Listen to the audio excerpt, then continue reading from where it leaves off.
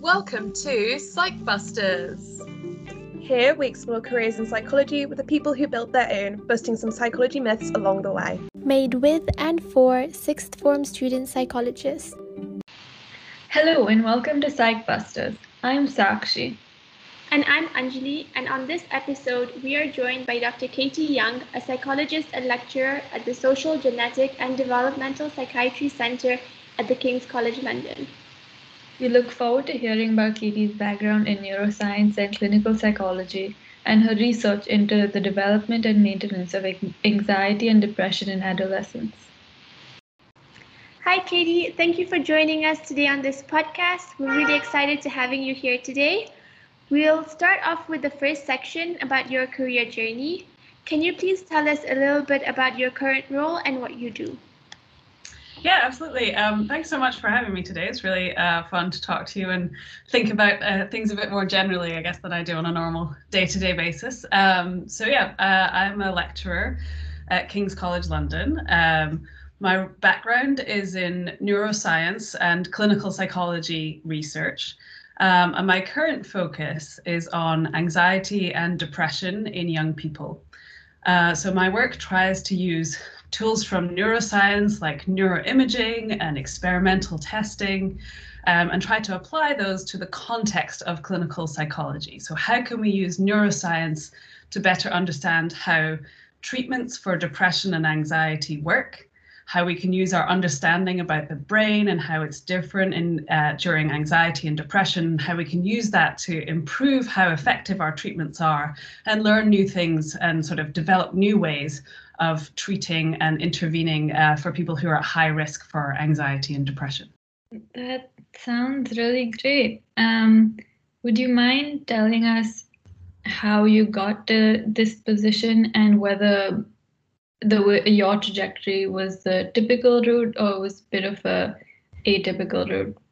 Yeah, I think big picture, it's a fairly typical route. So for me, I've always just been really interested in psychology, interested in people and trying to think about how people work. And I think for me, it sort of comes from a more physiological background. So, when I studied biology in school, I was always, really interested in how, say, the kidney works, how it processes different chemicals and how we, can understand this sort of physical system and how it works in our bodies. And so for me, sort of understanding the brain is just sort of the most exciting thing you can do to understand this organ and how it creates different individuals and how we act in different situations. So I went to study psychology at university. After that, I didn't really know what I wanted to do. I was thinking about clinical psychology, but I started to, just try and get a few different experiences. I actually worked for a charity for children with special needs for a year after graduating. I then got a research job. So I worked as a research assistant within a psychology and neuroscience lab. And from there, I did my PhD in the same department. So it was kind of a nice way to get a taster of what research is like before you commit to doing, another degree. So that worked quite well for me. And then finishing my PhD, I actually moved abroad for a postdoc, which is usually what you call the job you get right after a PhD, where you're working in somebody else's lab, you're doing research, but it's before you're sort of leading your own lab and sort of running your own research team. So it's a kind of like a more senior scientist sort of role. So for me, I went to the States at that point, and I joined a clinical psychology lab. At that stage, I was very much a neuroscientist, so I was a bit of a fish out of water there. But I've always kind of been interested at this intersection between neuroscience and physiology in the brain, but what it actually means in terms of mental health and how we can think about interventions and treatment. So that was a great opportunity for me to go and join a clinical research lab and think about ways that we could bring neuroscience into the work that they were doing. So I spent about 5 years in the States working in that lab. And then I got a job as a lecturer at King's, where I'm now sort of building my own lab and slowly sort of growing my team. I have one PhD student at the moment, and I now just have my own postdoc who started working with me as well. So it's a fairly natural progression there, maybe moving a little more than some people do, but fairly typical route, I think. That sounds super interesting. How did you decide to make the decision of moving abroad? Yeah, that's a good question. I think, there's certain periods of time where you sort of have to make kind of bigger decisions about what you want to be doing with your life. One of them, obviously, is when you're finishing school and you're deciding if you're applying to college or to university or for jobs. And so it tends to be the sort of thing where you have a lot of options, and so you're applying for different things or trying to make choices. For me, the sort of decision to move abroad was quite similar. So when I finished my PhD, I was quite keen for a change. I think, a lot of the time when you sort of worked very hard on something, you want to do something a little bit different. So I knew that I wanted to move to a new city, potentially to a new country. And my PhD itself was sort of, I guess, like I mentioned, a bit between neuroscience and clinical psychology. So my PhD was actually focused on postnatal depression. And we were scanning people whilst they were listening to sounds of baby cries. So the research was all about why in postnatal depression are you maybe less motivated to care for your baby? Why does the depression in that period impact how reactive you are to your baby's cues? So for me at that stage, I was sort of between, I could have gone a kind of auditory neuroscience route, thinking more about how the brain processes sounds and emotional sounds and thinking about it from a very brain focused way. Or I could have gone the more clinical route, which is what I ultimately did, thinking more about depression and how we can use neuroscience to better understand depression. So for me at that stage when I was finishing my PhD, I just applied for a lot of different things. I'm sort of one of these people that I don't know that I always know what I want, but once I sort of start down a track, I get a sense of whether this is something that really excites me or whether there's something else that excites me more. So I actually just applied for quite a lot of different jobs and tried to talk to lots of different people about their research, and ultimately just went with what I found most exciting. Yeah, I think that's really valuable advice. So jumping forward to today, since you have your research work and your lecturing that you do, what does a typical day look like for you? Great question. Typical days. Well, I guess typical is a bit more typical now that we're in a pandemic, but yeah, I mean, one of the things I like about this job is that there's a huge variety in the things that you do. At this point, it's really a huge variety in the people that you're talking to and the types of conversations that you're having.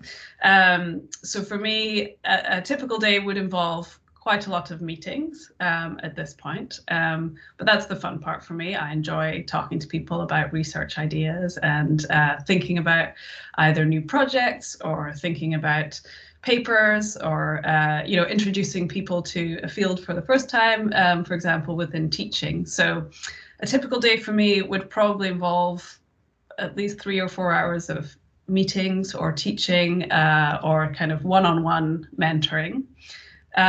Probably an hour to 2 of emails, and then if I'm lucky, a bit of time to work on a paper, to work on some analyses, some statistics, or some other sort of, I guess, aspect of research administration. So if that's ethics applications or sometimes it's grant applications, those when they come up do tend to sort of dominate time a bit more. You need a lot of sort of time and headspace to write a new grant application.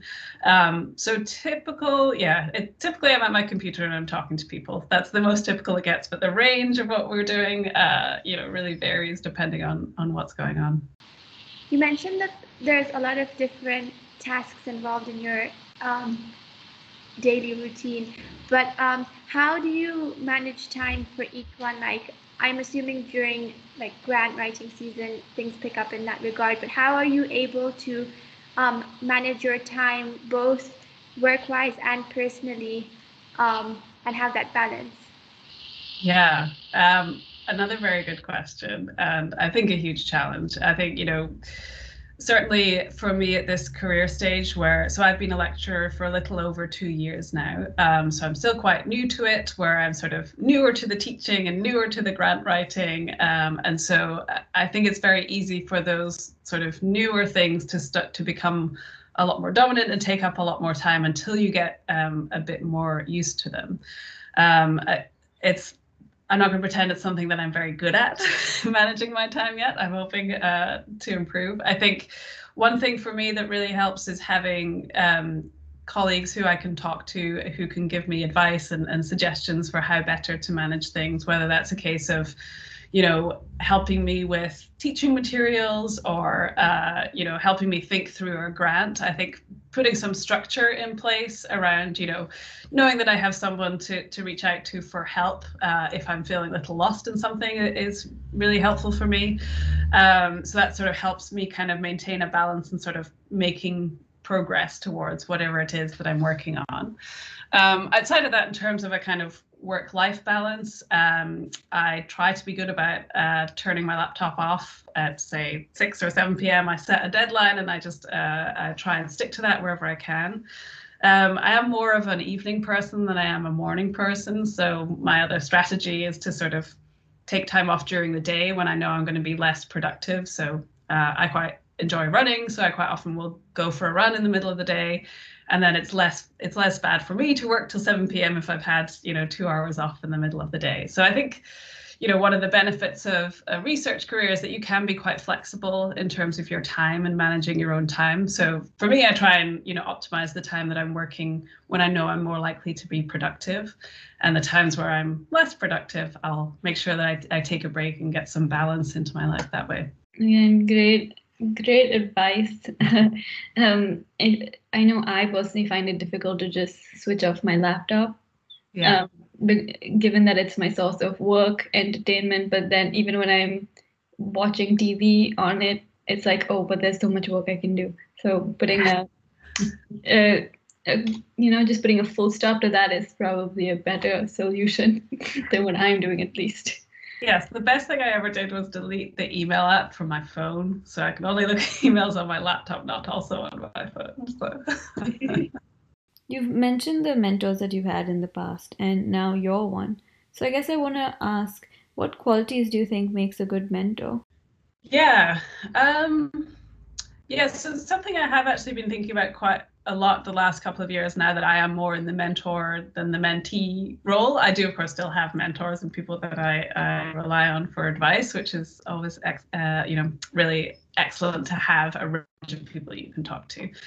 So I guess one suggestion would be that you don't need to rely on a single person as a mentor. You can, for example, right now in my role, there's probably 3 or 4 people I regularly talk to about things that are going on with my research or my work. And depending on those, personal relationships, it might be that, someone is a particular expert in one research area, so that's more of what we would talk about, whereas another mentor might be sort of more helping me work through kind of work-life balance stuff or sort of career progression stuff. So I think the first thing I would suggest is that you don't need one person who's going to be able to do all of those things for you. And actually, I think you benefit a lot from getting a range of different perspectives and experiences. I think, when you talk to one person, you get their story, but you need to bear in mind that there's lots of other ways of doing things and other ways that people have made things work. So part of it is getting a range of perspectives. I think within an individual, for me, I think the thing that's really important is feeling like you have space and that you feel comfortable talking to that person. So that person is making some time for you. It doesn't need to be that they talk to you for an hour every week to be an effective mentor. A short 10-minute chat once a month can be as effective with the right person as something more regular. But again, it sort of comes down to that relationship. Is this someone who you feel listens to you and can kind of understand your position, even though it's maybe not the same as their position or their experience? And is it someone that you feel comfortable sort of just laying out whatever it is that you're concerned about? So if it's something that's, I guess, more personal to keep that information to themselves, but also that sort of understands me enough to provide advice that's useful for me. So being able to sort of, someone who can sort of take your perspective on things, I think is a really valuable trait, and something that lots of people are very good at, but doesn't always happen for others.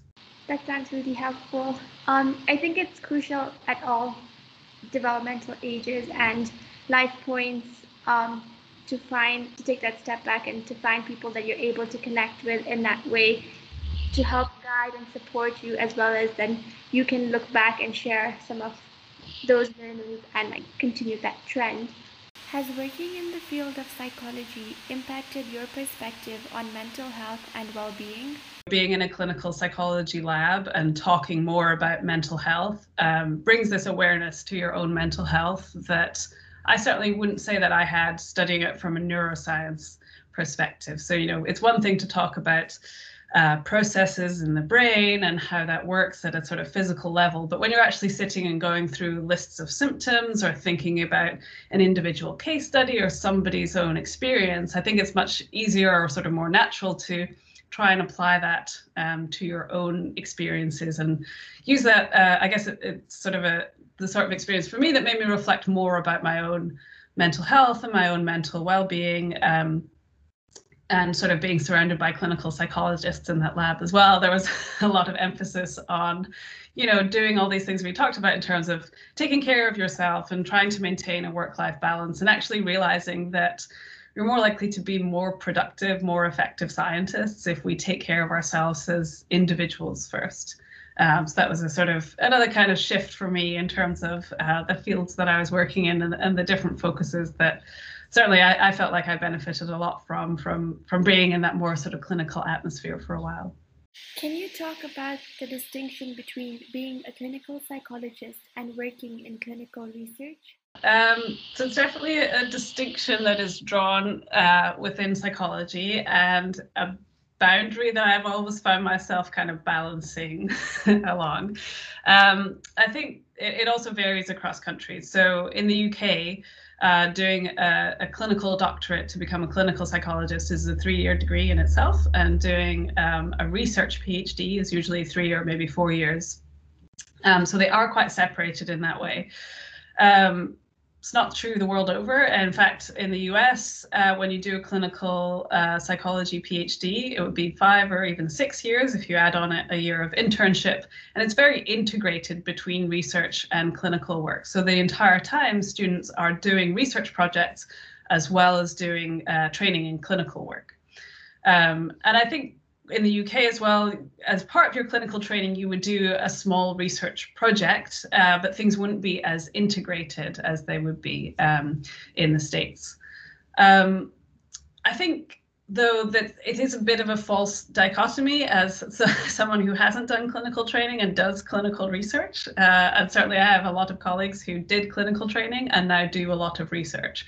So there's definitely flexibility in terms of how much you want to integrate the two pathways within your own work. You mentioned communication and open-mindedness, but do you have any other skills or attributes that you think people can cultivate to be a good clinical psychologist or to be a good researcher? Yeah. Good question. So I guess I should have said at the start, I'm not a clinical psychologist. So I do clinical psychology research, but I'm not a clinician. I guess, yeah. For me, and I don't know, this is maybe more of a personal thing than it is something that other people on your podcast might say.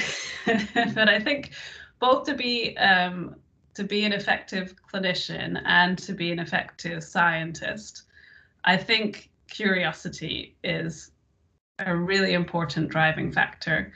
It's something that's really hard to instill, and something that I try and think about a lot in teaching and in mentoring, is trying to create an atmosphere of, we're all just genuinely curious about the world around us, whether that's, the person, the patient who you're seeing in a clinic, or whether that's about how this, mysterious lump of flesh in our heads work, or whatever it is, if we're genuinely curious about it, I think we're more likely to bring a sense of kind of open-mindedness towards it, which is hugely beneficial scientifically, where we're not bringing sort of all our predetermined hypotheses and deciding how we're going to, design our experiment, that we're most likely to find what we want to find. We want to have that open-minded curiosity, but I think it's also really important when we're interacting with others, and when we're, I guess, also thinking in like a clinical context where we're trying to help others with their problems, is bringing this kind of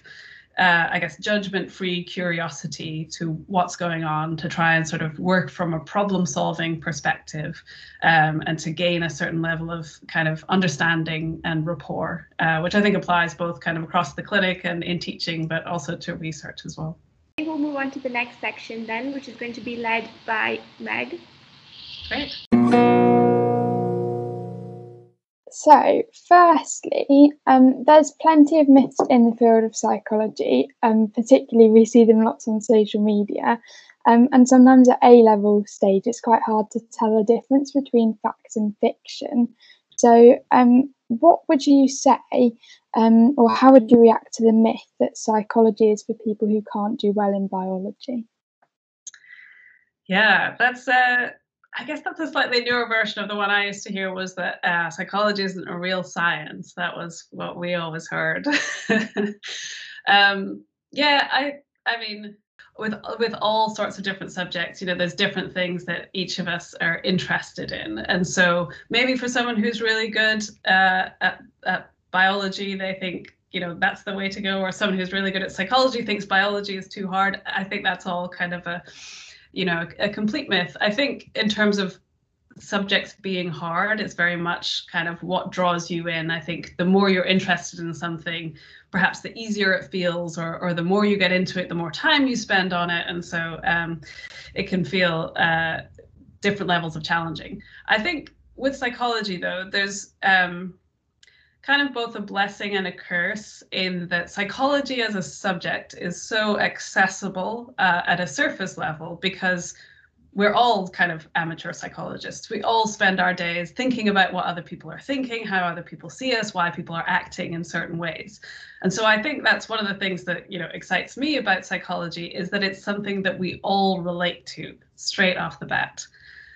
I think it also makes it really challenging, because it can lead to this assumption that we already know everything about psychology. And so it's an easy subject, or it's not a real science. And I think that's absolutely false. Just thinking about how little we know about why someone reacts in one situation rather than another, thinking across the range of human behaviors, everything from sort of criminal behavior to how we react emotionally in different stages, how we develop over time, all the different experiences we have in relationships. The wealth of human experience that we're trying to explain within psychology is so vast. And we also have such a range of different tools we use as psychologists. So I guess I was talking about, from thinking about clinical interventions on one end, where we think about sort of talking therapies and how talking with a therapist can change, your experience and your emotions, right down to the other end of the spectrum, where we're thinking about neuroscience and brains and cells and neurons. That is biology as well. So it sort of covers such a vast range of things as well, that I think, psychology is one of the most accessible, but also one of the most vast disciplines that we have. I think that's really good to know, thanks. So what advice would you give to your younger self, if you could talk to your younger self again? That is a tricky one. I think, the sort of bigger thing for me, I've struggled with sort of self-confidence a lot at various stages. And I think within research as well, it can be quite a daunting or intimidating environment. So I guess I would say to my younger self that I should go for it, and that I should ask the question. There are no stupid questions. Just ask your question. Yeah, that's really good advice. So following on then, what do you want the next generation of psychologists to achieve? You're coming at me with all the hardest questions. This is really great. I think, yeah, one of the biggest shifts that I think we could make as psychologists is to become more integrated, both within our own field, but also with other disciplines. I think there's a lot of really exciting work happening kind of at the interface between two disciplines. So to give you an example, in terms of clinical psychology, there's a lot of really exciting work happening now in terms of digital interventions. So working with digital companies and app-based interventions to really improve accessibility to psychological interventions for more people in a more equitable way. So that's one area that I think is a really exciting advance. And I think there's so much more we can learn as a discipline from integrating with behavioral scientists, from thinking more about things from a biological perspective, from thinking more about, how to integrate psychology with the arts or with geography and sort of the experiences that we have in our daily lives. I think psychology is everything we experience on a day-to-day basis. And I think the more that we can sort of bring together understanding from different disciplines and work together to understand different perspectives, I think it's just going to strengthen our science, but also strengthen our ability to improve people's lives. So I think this concludes our podcast today. Thank you so much for being so honest and for sharing your experiences in research and your career, and for all the advice that you've offered. We really appreciate it. Thanks so much for having me and for your particularly challenging questions. I enjoyed it. Thank you so much for listening to our podcast. We've really enjoyed it and hope you did too. Follow us at PsychBusters on Instagram and at BustersPsych on Twitter. See you next time.